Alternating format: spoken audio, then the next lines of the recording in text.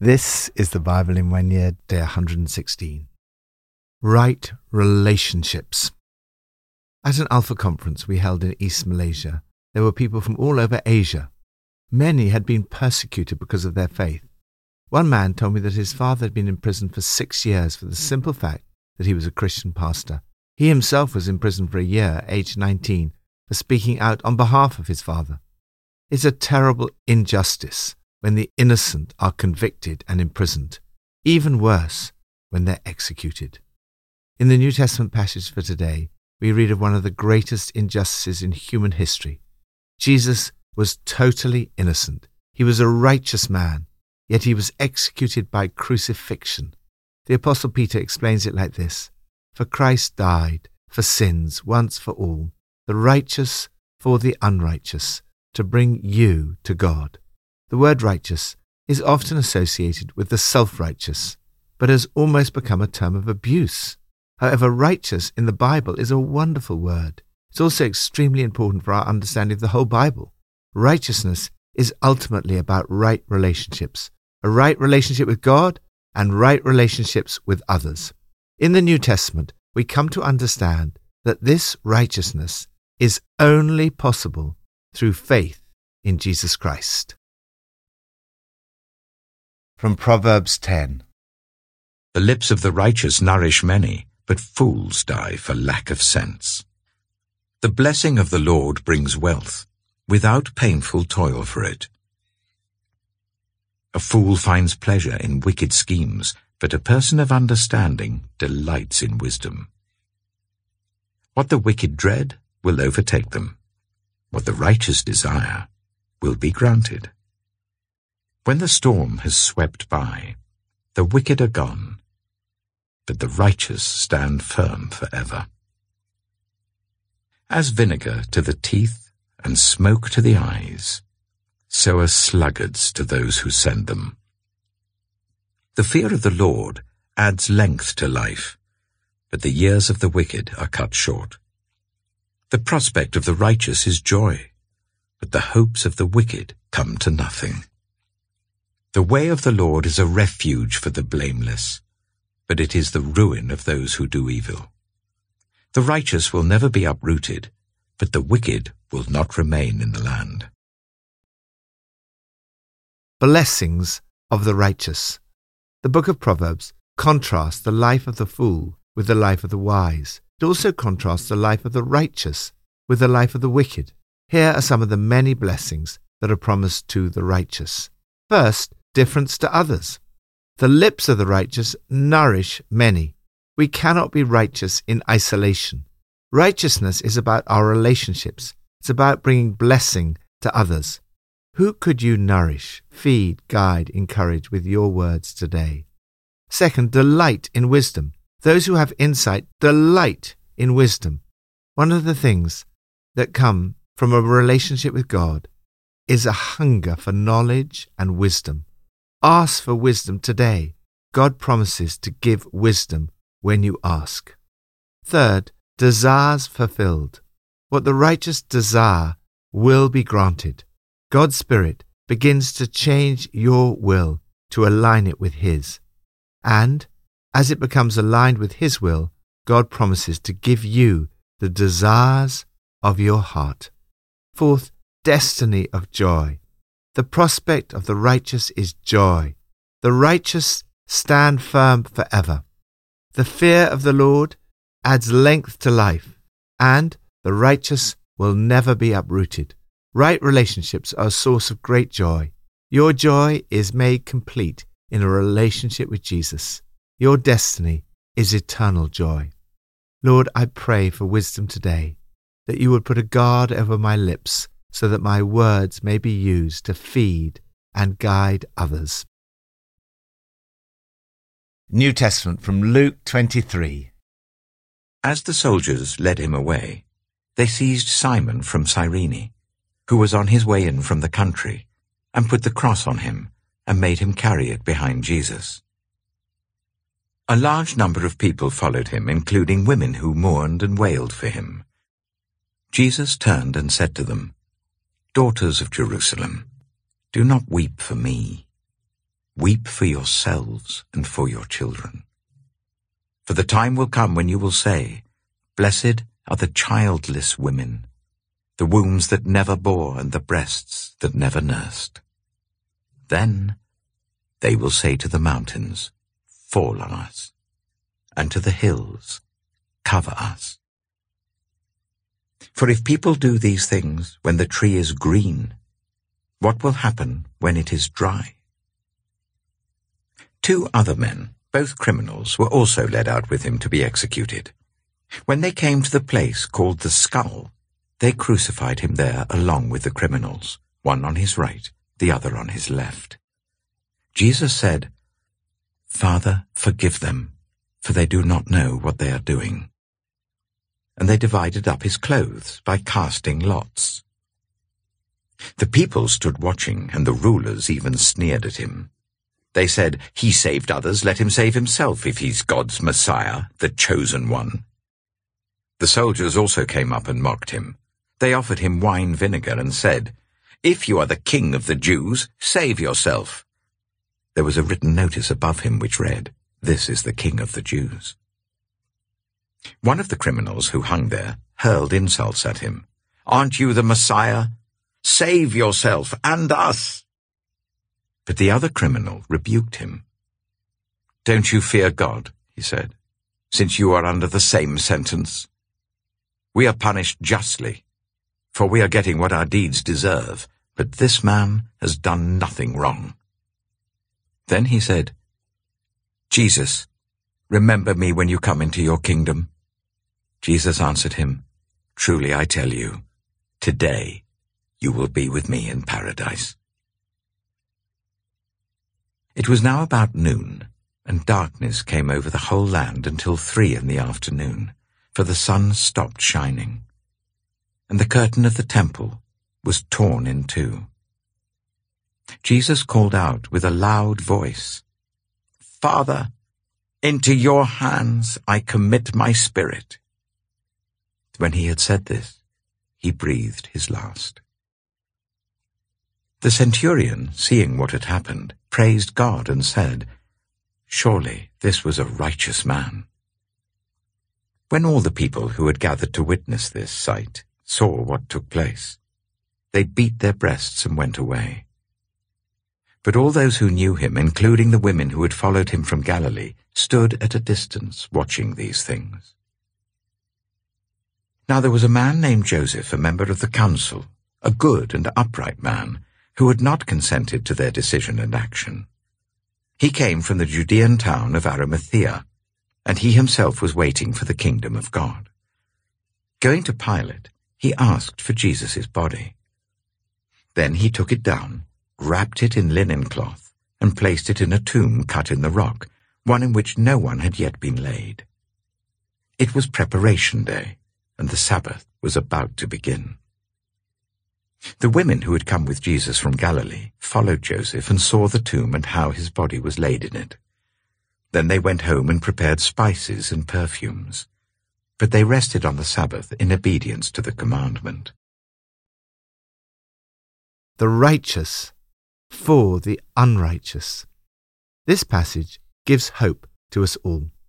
We see from the example of one of the criminals who was executed with Jesus that the moment you recognize your sin and turn to Jesus, you receive total forgiveness and are put in a right relationship with God. This man did absolutely nothing to earn this gift. He did not even have the opportunity to be baptized. Yet instantly, this criminal received the promise that on the same day he would be with Jesus in paradise. How is this possible? First, righteousness of Jesus. Is there someone who's hurt you, whom you need to forgive today? Jesus sets the bar very high in terms of the challenge to love our enemies, our critics, those who sneer and mock us. The test of our character is how we respond when we're suffering and in pain.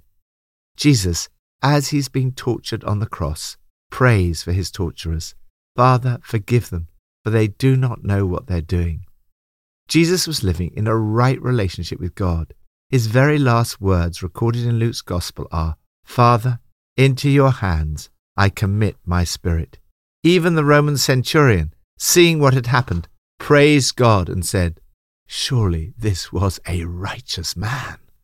Second, unrighteousness of us all. The righteousness of Jesus is contrasted with the people who stood watching, the rulers who sneered at Jesus, the soldiers who mocked him, and the criminals who were punished justly and getting what their deeds deserved. One of them hurled insults at Jesus. The other rebuked his fellow criminal, and turning to Jesus, he recognized his own sin. We are punished justly, for we are getting what our deeds deserve. And the righteousness of Jesus, this man has done nothing wrong. Then he said, "Jesus, remember me when you come into your kingdom." Jesus answered him, "I tell you the truth, today you will be with me in paradise." Third, righteous died for the unrighteous. This passage is full of irony. As the rulers sneer at Jesus, saying, "He saved others, let him save himself, if he's the Christ of God, the chosen one." The soldiers mock, "If you're the king of the Jews, save yourself." One of the criminals calls on him, "Aren't you the Christ? Save yourself and us." Actually, he is dying in order to save them and us. And in doing so, he cannot save himself. He's dying as the righteous for the unrighteous, to bring you to God. The curtain of the temple is torn in two, symbolizing that through the death of Jesus, access to the presence of God is made possible for everyone. Jesus has made it possible for you and me to have a right relationship with God. Fourth, righteous or unrighteous. In the contrast between the two criminals and the difference in their reaction to Jesus, Luke lays before us the decision we all need to make. You can reject Jesus, as one of them did, or you can put your faith in him, as the other one did, when he turned to Jesus and said, "Jesus, remember me." Although many at the time rejected Jesus, others put their faith in him. For example, Joseph of Arimathea, a good and upright man, came to believe in Jesus. He'd not consented to the decision of the council, was waiting for the kingdom of God, and arranged a dignified burial for Jesus. The women who'd come with Jesus put their faith in him. They followed Joseph and saw the tomb and how his body was laid in it. Then they went home and prepared spices and perfumes, but they rested on the Sabbath in obedience to the commandment. You too get to choose. When you put your faith in Jesus, he promises that, like the criminal who turned to him, you too will be with him in paradise. If you ever feel the burden to try to earn God's love, you can be comforted by this passage that there's nothing you can do to make God love you more, and there's nothing you can do to make God love you less. Thank you, Lord, that by faith you give me the gift of righteousness and put me in a right relationship with God. Old Testament, from Joshua 9 and 10. 3 days after they made the treaty with the Gibeonites, the Israelites heard that they were neighbors, living near them. So the Israelites set out, and on the third day came to their cities, Gibeon, Kephirah, Beeroth, and Kiriath-Jearim. But the Israelites did not attack them, because the leaders of the assembly had sworn an oath to them by the Lord, the God of Israel. The whole assembly grumbled against the leaders, but all the leaders answered, "We have given them our oath by the Lord, the God of Israel, and we cannot touch them now. This is what we will do to them. We will let them live, so that God's wrath will not fall on us for breaking the oath we swore to them." They continued, "Let them live, but let them be woodcutters and water carriers in the service of the whole assembly." So the leader's promise to them was kept. Then Joshua summoned the Gibeonites and said, "Why did you deceive us by saying, 'We live a long way from you,' while actually you live near us? You are now under a curse.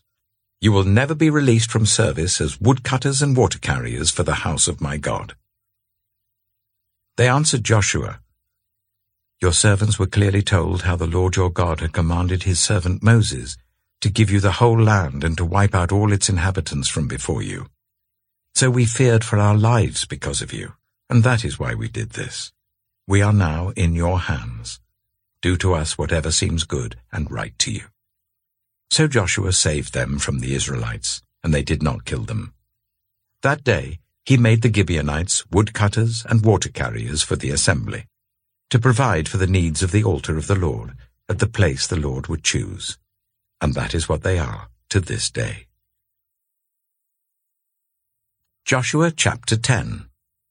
Now Adoni-Zedek, king of Jerusalem, heard that Joshua had taken Ai and totally destroyed it, doing to Ai and its king as he had done to Jericho and its king, and that the people of Gibeon had made a treaty of peace with Israel and had become their allies. He and his people were very much alarmed at this, because Gibeon was an important city, like one of the royal cities.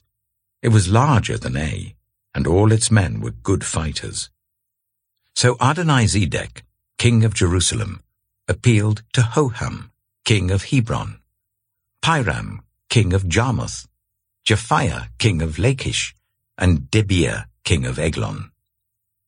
"Come up and help me attack Gibeon," he said, "because it has made peace with Joshua and the Israelites." Then the 5 kings of the Amorites, the kings of Jerusalem, Hebron, Jarmuth, Lachish, and Eglon, joined forces. They moved up with all their troops and took up positions against Gibeon and attacked it. The Gibeonites then sent word to Joshua in the camp at Gilgal, "Do not abandon your servants. Come up to us quickly and save us. Help us, because all the Amorite kings from the hill country have joined forces against us." So Joshua marched up from Gilgal with his entire army, including all the best fighting men. The Lord said to Joshua, "Do not be afraid of them. I have given them into your hand. Not one of them will be able to withstand you." After an all-night march from Gilgal, Joshua took them by surprise. The Lord threw them into confusion before Israel. So Joshua and the Israelites defeated them completely at Gibeon. Israel pursued them all along the road going up to Beth-horon, and cut them down all the way to Azekah and Makkedah. As they fled before Israel on the road down from Beth-horon to Azekah, the Lord hurled large hailstones down on them, and more of them died from the hail than were killed by the swords of the Israelites.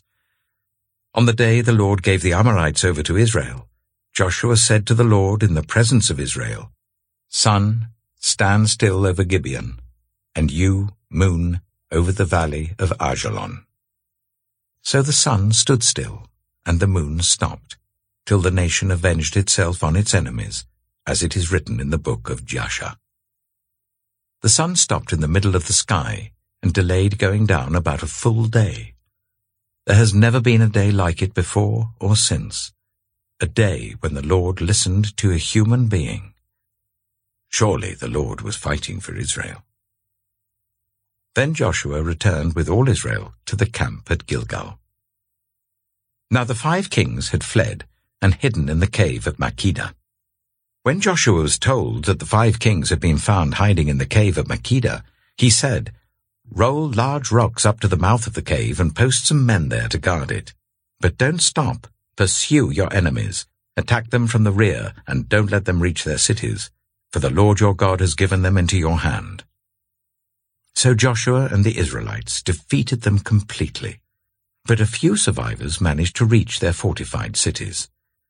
The whole army then returned safely to Joshua in the camp at Makkedah, and no one uttered a word against the Israelites. Joshua said, "Open the mouth of the cave and bring those 5 kings out to me." So they brought the 5 kings out of the cave, the kings of Jerusalem, Hebron, Jarmuth, Lachish, and Eglon. When they had brought these kings to Joshua, he summoned all the men of Israel and said to the army commanders who had come with him, "Come here and put your feet on the necks of these kings." So they came forward and placed their feet on their necks. Joshua said to them, "Do not be afraid, do not be discouraged. Be strong and courageous. This is what the Lord will do to all the enemies you are going to fight." Then Joshua put the kings to death and exposed their bodies on 5 poles, and they were left hanging on the poles until evening. At sunset, Joshua gave the order, and they took them down from the poles and threw them into the cave where they had been hiding. At the mouth of the cave, they placed large rocks, which are there to this day, That day Joshua took Makkedah. He put the city and its king to the sword and totally destroyed everyone in it. He left no survivors. And he did to the king of Makkedah as he had done to the king of Jericho. Then Joshua and all Israel with him moved on from Makkedah to Libnah and attacked it. The Lord also gave that city and its king into Israel's hand. The city and everyone in it Joshua put to the sword. He left no survivors there, and he did to its king as he had done to the king of Jericho. Then Joshua and all Israel with him moved on from Libnah to Lachish.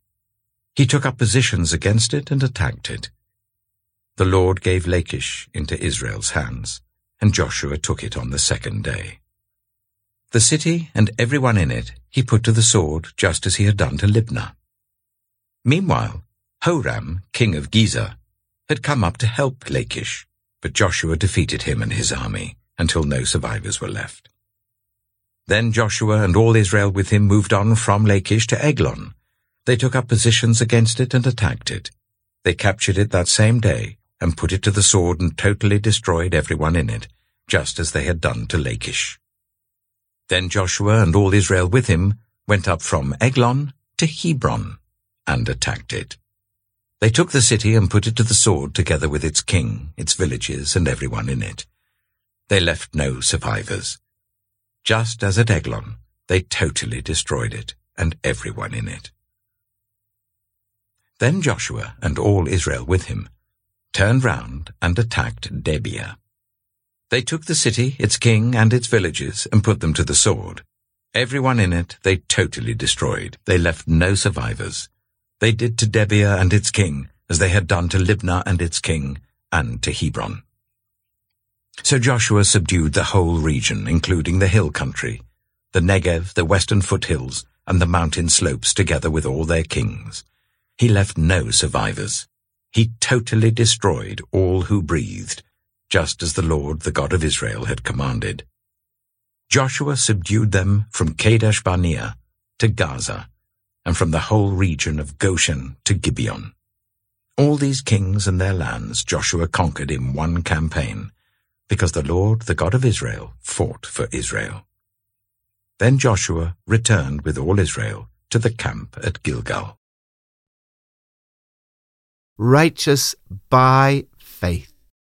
Joshua says to his leaders exactly the words the Lord had spoken to Joshua himself at the start of his own leadership. Do not be afraid. Do not be discouraged. Be strong and courageous.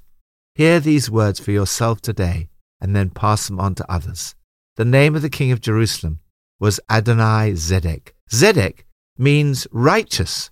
However, in all probability, he was far from righteous. It's likely that the people living in Canaan at that time were involved in all kinds of child sacrifices and other evil practices. On the other hand, Joshua was living a life in a right relationship with God. The New Testament makes clear that the righteousness of Joshua, like Abraham and others in the Old Testament, came by faith. Joshua was a man of faith. The results of the death of Jesus are not confined to those who lived after him. The death of Jesus affected those who lived before him as well. Jesus died for Abraham, Moses, and Joshua. He died for the criminal on the cross. He died for me.